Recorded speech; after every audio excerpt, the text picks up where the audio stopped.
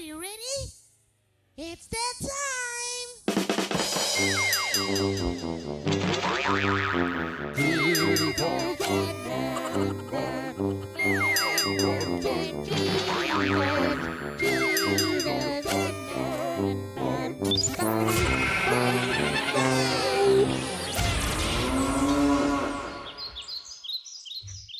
Hello, ladies and gentlemen. Welcome to yet another episode of Man Buns and Jesus. Thank you for joining us. We're on season 4, episode 8, according to Josh. You can check his math. You might need to check my math. He might have a math degree, but you might still need to check his math. He's been teaching college kids all day, which means his IQ has gone down by the transitive property. I did not teach this morning because I left my house at 6 o'clock for my 7:30 class, which in a perfect day is a 40-minute commute. And by 7:30, I had gone exactly 3 miles away from my house because the line to get on the freeway was that long. So I messaged the class and said, yeah, I'm not going to be there today. Enjoy your long weekend. So, That's dumb. right? California's a dumb place. Yeah. So maybe Josh's IQ is lower today because of his frustration with the California Department of Transportation. Yeah. I suspect, actually, this is morbid, but that's the kind of flips we make here. I suspect there was a fatality in an accident on the highway. That's what I guess was stopping everything up. But in any case, we're not here to talk about traffic today. We are here to continue that list of just good ideas for life that we started on last week. This is all coming out of Proverbs 10, which is just kind of a list of proverbs, kind of what you might think when you think of proverbs. They're just kind of one sentence sayings that are true. If you ever have a church dinner and you're serving fortune cookies, these would be great inserts. Yeah. I would be shocked if that wasn't already on the market somewhere. But in any case, we are continuing with Proverbs 10:17, and I think we may as well just jump into it and see. I think the plan is to try and finish the chapter today, but we'll see how that goes. Sometimes even we can't tell us what to do. That's true. That's more true than I wish it was. I think Josh just had an existential breakdown here on camera. Well, and also it's that line from Paul, right? The good I want to do, I don't do. And the evil I don't want to do, I do. Do the do. So Proverbs 10:17 says, whoever heeds instruction is on the path to life, but he who rejects reproof leads others astray. And the first part of that verse seems a little straightforward, but that second part is interesting. Yeah, I mean, you'd think that the obvious flip side to, if you take instruction well from wise people, you're going to be on a good path. You'd think the opposite of that would be, if you don't take instruction well, like you've got it coming or something along those lines. Yeah. Hang on. Which a lot of these proverbs do kind of have that flip, right? Where you do one thing and you go one way, and if you do the other thing, there's almost the opposite. But this one takes a different approach. It says someone who doesn't take instruction well, someone who doesn't learn well, leads others astray. And I think I got maybe where this is going, because like if you think about people who don't take instruction well, it's oftentimes because they have some sort of pride in their own knowledge or intellect. And then because they have that level of pride in their intellect, their desire is to make that knowledge or lack thereof known, and people follow it. Double down, and one of the ways they do that is by bringing other people to their cause. Yeah, exactly. Which I wonder how good of a metric that, like, if you're trying to measure, are you I guess how teachable are you? Are you constantly trying to convince people of your take, or there's some depth there. I don't know if we want to jump into, but I mean, but I like, so this is maybe a bad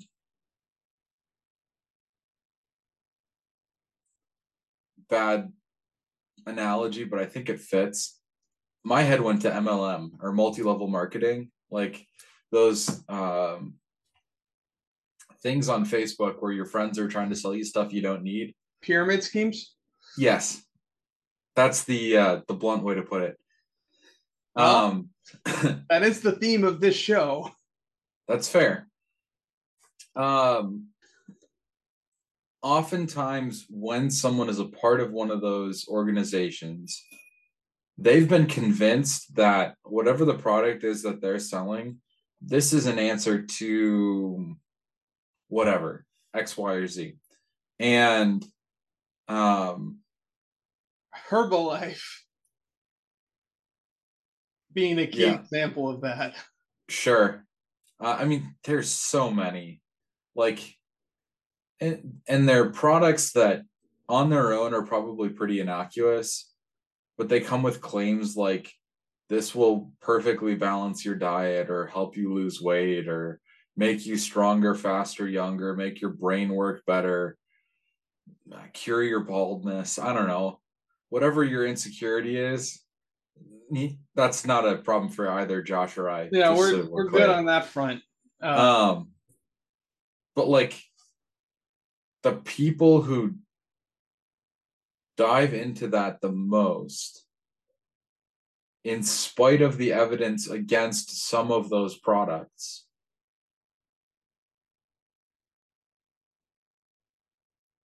they've already invested a lot into it. Yeah. So they're trying to, they figure if I bring enough people along, surely it'll be justifiable, I guess, that I spent my life savings on this green powder or whatever else. I don't actually personally know anyone who tries to sell Herbalife. That's why I figured that was a safe example for me to use.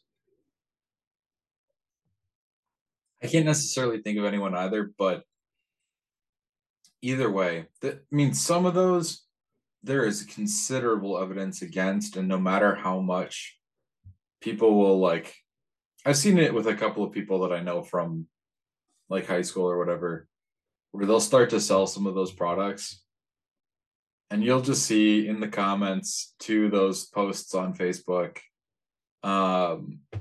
people dropping links of like, hey, this doesn't actually work, you should stop. And like, you can tell who doubles down and who doesn't.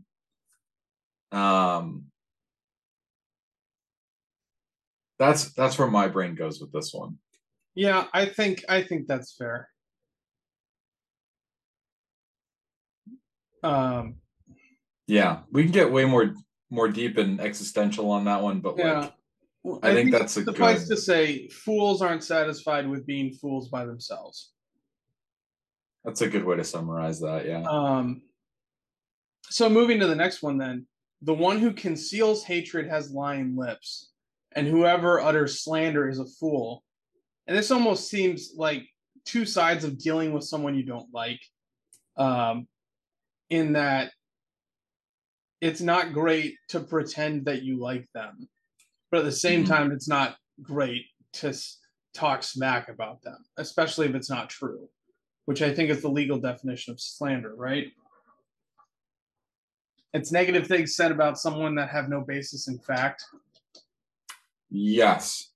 I don't know if that's Solomon meant, but depends on if it's a public or private figure, because there's varying levels of legality to slander.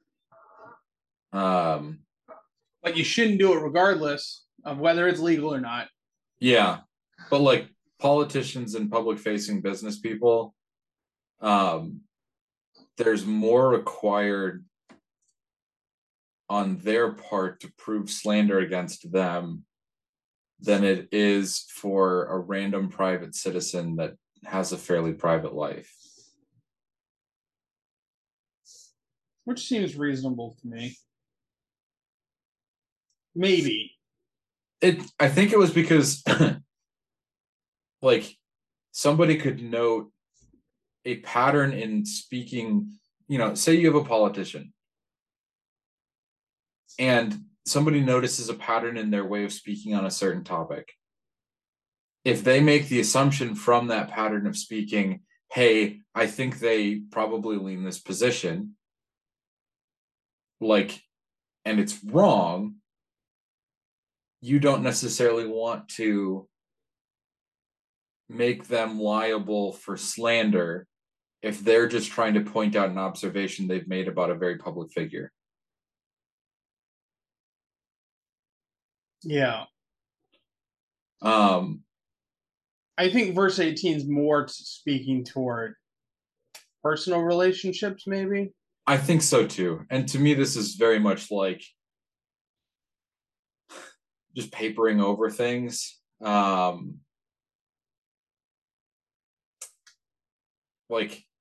Okay, another dumb analogy. I don't know if you've ever seen the show. I'm papering over the camera. Thanks. I can't remember what it's called. It's one of the ones about flipping houses. But that whole... You mean like half of HGTV's lineup? Basically, yeah. That whole industry, though, is just... the more I've learned about it, the more, appalling it is to me. Because it's all just putting, Band-Aids on bullet holes. That thing's going to kill you eventually, but at least it doesn't look as unsightly now. Yes. Are you slandering the house flipping industry? No, but it's really easy to take a house that's pretty run down, put window dressing on it and not address the actual underlying issues. Make it look nice enough to turn a profit, and then whoever comes in after you actually has to undo a lot of what you've done because you've just covered up whatever issues were there.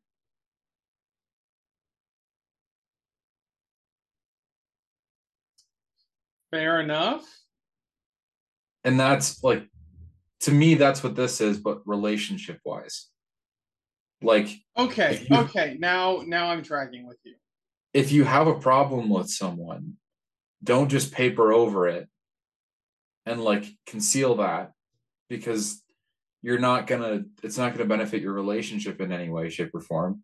And then on the flip side of that, you don't want to be undercutting someone with whatever you're saying about them, because that's also not going to benefit your relationship. So if there's, kind of, where does that leave us? If there's someone in your life that you really just hate, because that's language getting used here, don't talk poorly about them, especially in the gossiping sense where they're not present. But also don't pretend that everything's cool. And if you want to know, well, what's a biblical approach to that relationship? The best, I think you can, I shouldn't say the best. The easiest, I think, that you can justify on any level is distancing yourself from the individual And that, when I say justify, barely can you do that. The best you can do is say, well, they're leading me, and this is if the hatred is based on something that's not a sin, right? If someone just has a really bad or a personality that really rubs you the wrong way, but they're not doing anything wrong. It's just you can't handle them. You could make the argument, well, it's leading me into sin to be around this person, so I can love them better from a distance than I can personally. Maybe. But I think the best response is you go to them, you address the things that are at issue in the way that Matthew 18 would talk about, and you reconcile the relationship. And is this person going to be your best friend? Probably not. But you can deal with those things that have set barriers between the two of you. Mm-hmm. In defense of your first comment there, in my mind, if someone is leading you to sin because they are rubbing you the wrong way for all the right reasons, then you might need to do some self-reflection before you have that conversation with that person.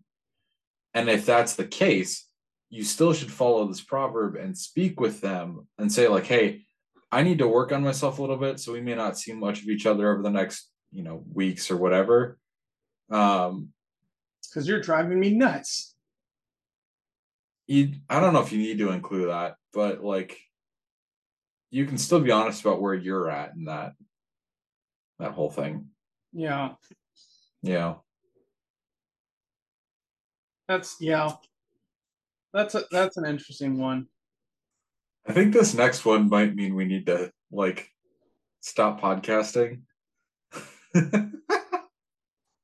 Verse 19 says, when words are many, transgression is not lacking, but whoever restrains his lips is prudent. I mean, that's just the law of large numbers. The more words you use, the more likely some of them are to be wrong. That's fair.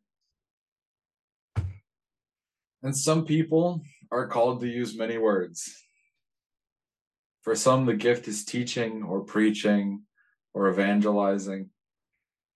These are Paul's words, a man of many words. I have never gotten in serious trouble for keeping my mouth shut. I have problems for myself by talking too much. I experience the truth of this proverb. Because the worst case scenario, if you're not saying something and someone wants to know what you're thinking, they will ask. And then, like, I don't think what this proverb is saying is be rude to people. Like, it's not saying take a vow of silence. It's keep your mouth shut unless you need to open it. That's fair. So, is that enough? Yeah, I think so. Just know that Josh and I find the need to open our mouths. That's why this podcast exists. Is that it? I thought it was to help us keep our sanity and to talk about things that are interesting to us. Which I guess that's a need to open your mouth. I mean, so peek behind the curtain. When Josh and I were first talking about this podcast, there were a few different things that we talked about as like reasons why we want to open our mouths. One, we can talk on this podcast in ways and about things that are more difficult to preach on because they require more time, more space, more thought to kind of like fully flesh out. And by having a conversation about something, if I say something in a way that Josh goes, hey, Ben, that sounded real dumb. And like, you might need to rethink that. Like, we have that immediate response where I can clarify rather than somebody walking home and going, I think Pastor Ben is preaching prosperity gospel or something. I don't know. Like, right. Like it helps with that. So that was one. Two, we both recognize that like we're limited in terms of our ability to offer you, our listeners, and likely our members, ways to access scripture and Christian conversation and like theology throughout the week. There are so many resources in the world and on the internet, and like it's hard to just filter those. So we just wanted to provide you with another one to help you grow in your time, your faith, your understanding. And then three, like Josh said, this is cathartic. Yeah, oh Lord, at this point it's got to be over like 80 episodes. There are only a couple I come away more stressed than I went in. That's fair. Which, that's fair. For 80 episodes, that's pretty good batting average. Yeah, it's more like a free throw percentage. In any case, continuing from that, the tongue of the righteous is choice silver, and the heart of the wicked is of little worth. I mean, and I feel like that's just fair enough. I don't even know how much discussion this needs, because what that's saying is people who are faithful, good people, it's worth listening to what they have to say. And bad people, wicked people, crappy people, not worth much. So did you ever hear, you were in the same class, I think, when Seifert said this, stuff you whisper from the pulpit versus stuff you shout from the pulpit? Yes, that sounds like something that was said at some point. So stuff that you shout from the pulpit's the stuff you absolutely know to be true. The stuff you whisper from the pulpit's the stuff that you're like, this is how I understand it, and this helps me understand it, but I don't know if this is 100% true. Yeah. Okay. So this is something I would whisper from the pulpit. And I don't think this one's like a gross incompetence thing. I think this is just like, I'm wondering if this is true. Look at the two body parts. Tongues are way less essential than hearts. So for a righteous person's tongue to be worth way more than an unrighteous person's heart, like you have to already overcome the difference in value between the two body parts, and then add in all the black market organ dealers that listen to exactly podcasts are like, that makes no sense. I can get much more for a heart than I can for a tongue. If you are a black market organ dealer listening to this podcast, don't tell us that's what you do, because actually no. Do tell us that's what you do, so that we can go through confession and absolution, and then we can remind you that you should probably go turn yourself into the police. Yeah, that.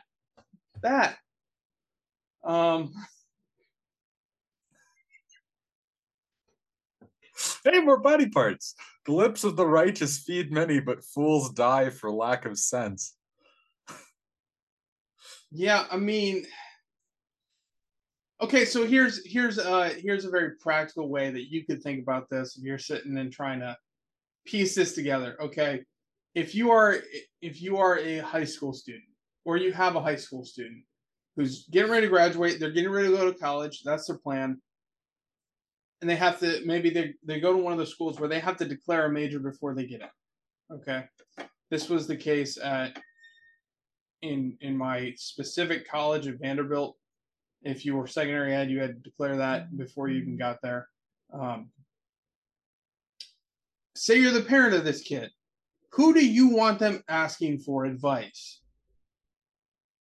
Their wise pastor, not us, obviously, but their wise pastor that you have if you're not part of our congregations, or the meth addict hanging out under the bridge. Like, who would you rather them ask advice for? Which piece of advice do you think is going to be better for their long-term well-being? That's what this is saying, right?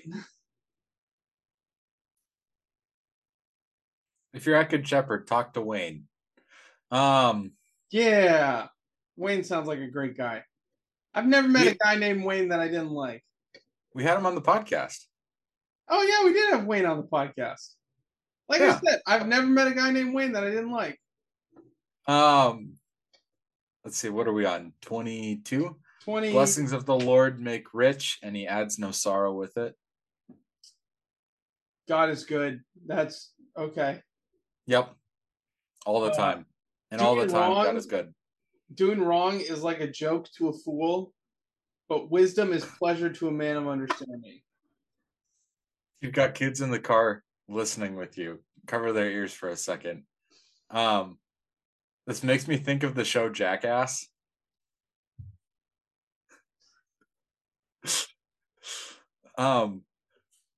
Like, I know where my heart's at, where my head's at, based on how funny I find stuff like that show.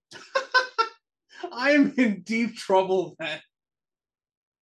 No, because so if when I'm tired or when I'm just cooked, watching people get hurt, kind of funny. But if I'm needing to be... I could watch kids fall off bikes all day. That's a quote for anyone who's listening from Letterkenny. Anyway. Another Wayne actually said that. He did, yes. Wayne, how are you now? Good, and you? Where was I going with this? You were saying that watching stuff like that, were you about to call yourself a fool? Is that where you were going with that? No, I was thinking I know I'm better equipped if I look at stuff like that and go, Well, I'm in a better headspace at that point, because I'm thinking about what's practical, what is good, what is sometimes my brain turns off and I enjoy dumb things, but I'm in a better and more thoughtful place. It is better for me to write a sermon when I am not enjoying Jackass.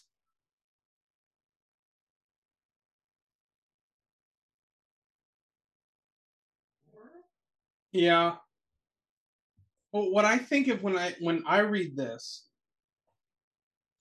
is I picture a degenerate kid, a degenerate high schooler in a mall, and they say, "How funny would it be if I smashed this window?"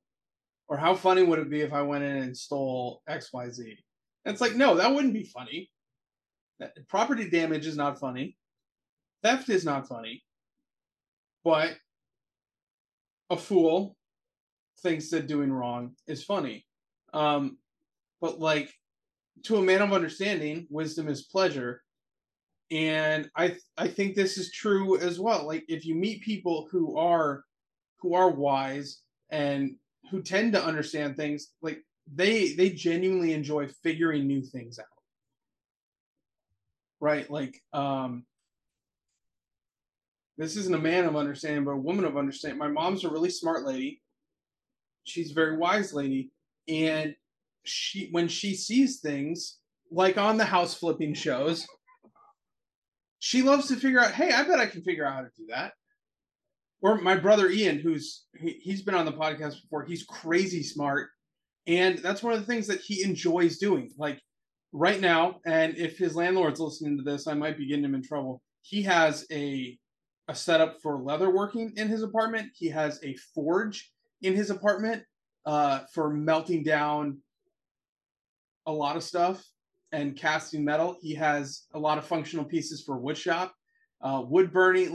He has all this stuff. And what happens is he sees videos of this stuff on YouTube and he's like, I bet I can figure out how to do that. So he does. And that's a joy to him, right? And you're never going to catch him in a shopping mall saying, hey, wouldn't it be funny if I do some damage, right? You remember when you were I don't even remember if this was on the show or if it was just during one of our conversations. Paste history. Like bringing up the fact that you can paste stuff that you've saved into your Yes. Yeah. Windows V. I love it. Anyway, like when you find out those kinds of like shortcuts to life and you garner that extra bit of like, here's something that's going to save me time, make my life easier, like those are incredibly satisfying. There is nothing more satisfying to me than a spreadsheet in Excel that works exactly the way you want it to. Right? And does some high level things. Oh, mwah. It's beautiful. It's beautiful stuff. It is. And like half of our audience right now is like, these guys. What a bunch of nerds. Yeah. Want to fight about it? Oh. This nerd learned how to lift weights. This nerd played rugby. Do I have graphs in my workout book of my weightlifting? Yes. Yes, I do. Best of both worlds, baby. What the wicked dreads will come upon him, but the desire of the righteous will be granted. Is this just what goes around comes around? I think so. I think, or even like, you will get what you fear. In both senses of the word fear. Like, if you fear reverently God and his goodness, he's got that'll be granted to you. If you fear irreverently, your comeuppance is coming, boy. Well, and what this makes me think of,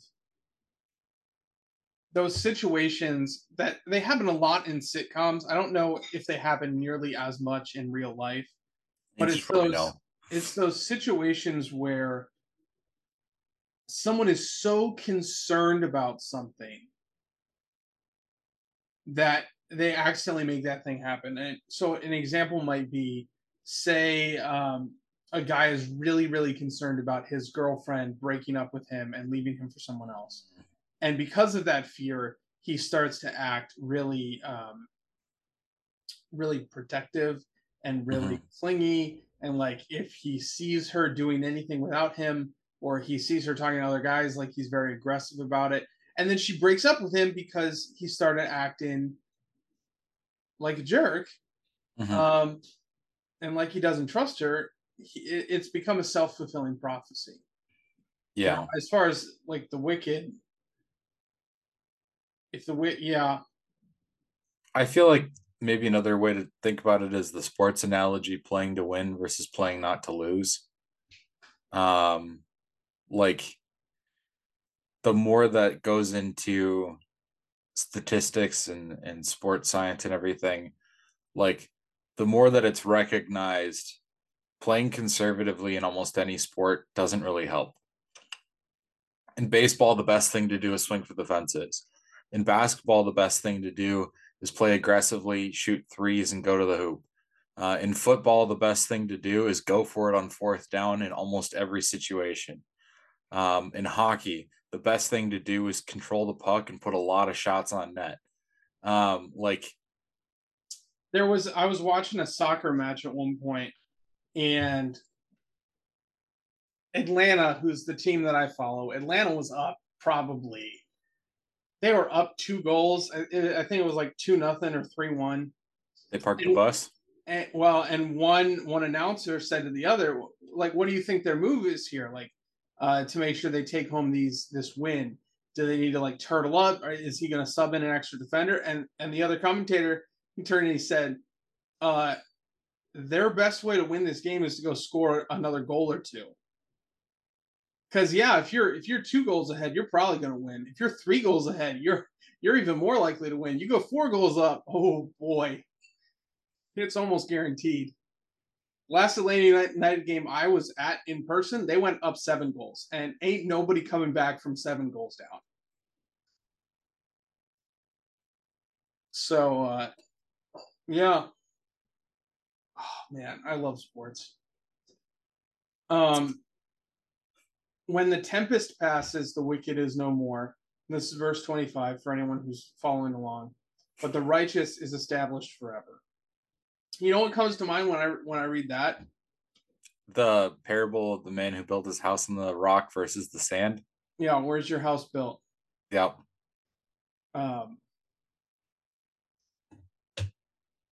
Yeah, and I think this is true in a lot of ways, but to run with the parable of building your house on the rock versus on the sand, if you're building your life right on things that are unstable, well, I was gonna, on the flip side, on the word of God, no matter what happens in your life, that is still true, that is still reality, they are still good things to do. But if you're building your life on really anything else, at some point it's going to fail you. And if you think about the wickedness, like at some point you're going to have to pay the piper, and there's going to be a struggle that happens, and you're not going to be taken care of, and whatever you've been relying on is not going to be there for you anymore. I think Ghost found that pretty profound. Oh yeah? Yeah. He's a much more calm talker than Juno is. Yeah. For the most part. For the most part. This honestly makes me think of, like, this is going to be kind of a dumb analogy, I think, but in undergrad, going into my sophomore year, Ben was dumb in undergrad. Sophomore year, junior year. I think sophomore year. They built a new dorm on campus at Valpo. And as many colleges have figured out in the last, few decades, one of the best ways that you can raise money for your school is by having your students live on campus. Because you can charge them an arm and a leg, and people don't really know better. At the seminary? I mean, to some extent, that did happen at the seminary. What do you mean to some extent?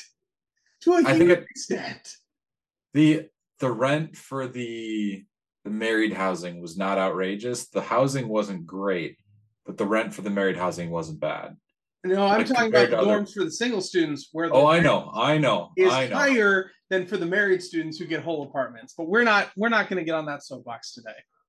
Yeah, I get that. In case you couldn't tell, I'm still salty about it. Yeah, food being baked into that was a big part of it. No. Okay, we're getting this now. So Sean Baker and I lived together our second year at the seminary. Yep. So what I did is I took what we each paid for room and board, added it up, took out if we had paid full price for the buffet for every meal for the semester. So assuming you don't get a bulk discount, take all that out. And then what was left? We were still paying, I think, over $1,000 a month in quote unquote rent for one room and a communal bathroom. Highway robbery for a building they had paid off. Anyway. Whatever. Go back to whatever point you were making.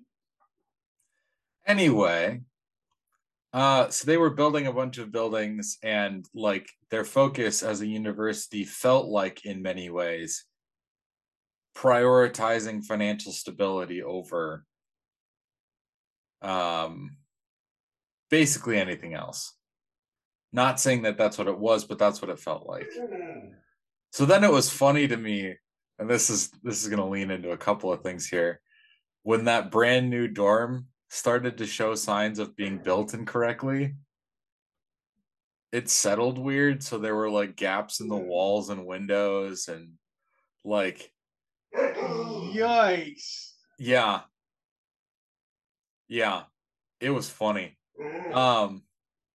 So like when your priorities are out of whack, it causes bad things to happen. Yeah. The next one, I like this just because of the imagery here. Like vinegar to the teeth and smoke to the eyes, so is the sluggard to those who send him. If you're lazy, your boss isn't going to like you. It'll be irritating. Vinegar to the teeth. Gross. I bet it whitens them though. Until they disappear. I mean, how long are you letting the vinegar set? Too long, apparently. Depends on how long you're like. How long's the sluggard taking to get there? Well, yeah. I feel like that's an experiment I want to run with one of my kids' teeth once they lose them. Like, Tooth Fairy comes, takes the tooth, leaves a buck. Well, now Dad's running an experiment. I'm glad you're waiting till after the Tooth Fairy has done her work. The fear of the Lord prolongs life, and the years of the wicked will be short. Again, I think this is experientially true. Like, you're less likely to get in life-threatening trouble if you stay out of trouble in the first place. Yeah. You're statistically a lot more likely to die young if you skydive.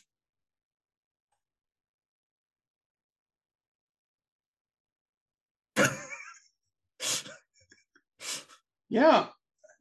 I don't know if skydiving makes you wicked, though. I don't think it necessarily wicked, does, maybe but in like that sense, but okay, we got to get through these. The hope of the righteous brings joy, and the expectation of the wicked will perish. I feel like with this getting a little repetitive. If you're a good person and you live like God didn't give us rules because he hates us. God gave us rules because he designed the world, he designed us, and he said, this is how I designed it to work.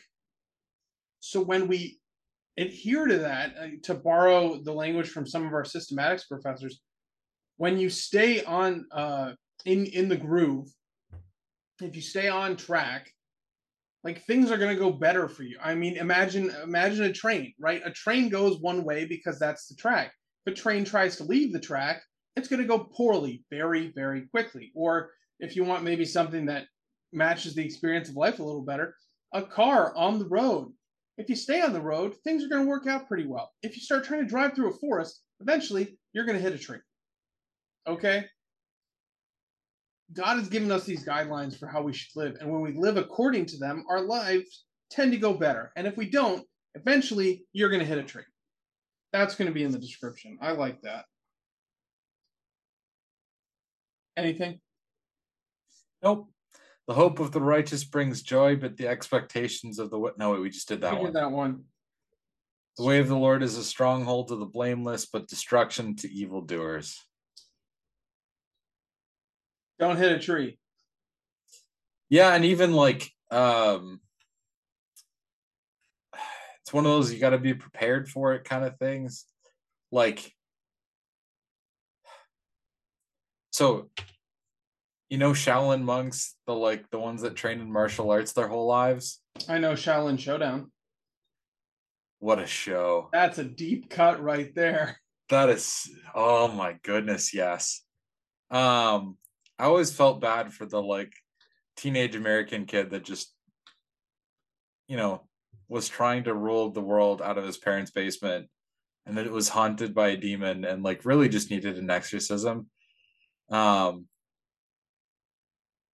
You know who I'm talking about? No. The main villain character. He really just needed an exorcism from that masked demon thing. Yeah, that'd probably be helpful. Anyway, Where was I going with this? I don't know, but if you want to watch Shaolin Showdown these days, it will cost you. You cannot stream it anywhere for free. That's a bummer. Or it's not included in subscriptions, I should say. Fair. Oh yeah, Shaolin monks. So they're famous for distracting Ben. They're famous for breaking things that like would hurt to punch. And part of the way that they achieve that is by training their hands to move the nerves. Because there are nerves that run down the top of your fingers. But if you poke trees enough times, those nerves will shift to the sides of your fingers. What do you mean poke trees? Walk into the Shaolin temple and there are just like trunks of trees in the temple with holes in them that they have been poking for centuries to like, they literally just stab their fingers into these holes, and the impact of their finger hitting the tree shifts the nerve from the top of their finger to the side so that when they punch things, it doesn't hurt. Fascinating. Right? What? My point in all of this is that when they're prepared, they can do incredible things. When they're not prepared, it's going to hurt like heck. So don't wait till the last minute to go to the stronghold. That is the way of the Lord. Is that where you're driving here? Like if you start engaging in that way, you are better prepared. You are within the stronghold. Yeah. It's not going to hurt when you punch that brick or whatever. Yes. The righteous will never be removed, but the wicked will not dwell in the land. I think the Old Testament's a great example of that because of how many times God just wipes the floor with people because they were wicked. They crossed the line, and he was like, okay, you're done. With Noah, it was most of the world. But then once the Israelites had been kind of established, like there are a number of people that his instruction is wipe them out. Yeah. And if you're a good neighbor, even to somebody with questionable morals, like typically they're going to respect you more than somebody else with questionable morals. Because questionable morals start to conflict really quickly. Yeah. Yep. The mouth of the righteous brings forth wisdom, but the perverse tongue will be cut off. The lips of the righteous know what is acceptable, but the mouth of the wicked what is perverse. Be careful who you're listening to. Ouch. And our listenership just went to 0. Or were you just reacting to a perverse tongue being cut off?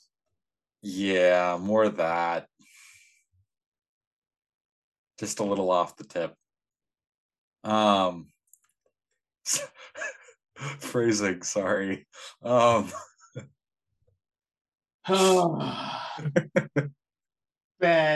This is why we can't have nice things. It's a good thing we're at the end of the episode. Okay. So favorite of these proverbs, and then if you have one takeaway. I think my favorite of these proverbs, gotta find it again. Oh, I think it's verse 26. No, that's an experiment for later. I think my favorite of these. What? Is it 20? No, I think my favorite was 17. Like the fact that people who are so confident in their lack of wisdom will often try and draw others into it. That's something I didn't really think about, but it rings really true when I think about it more. Yeah. Yeah. And then I think my takeaway is, like, again, and I think this was kind of a takeaway last week too, but the theme of all of this seems to be patience, trust in the Lord, fear of the Lord, and stop talking, and then you'll be all right.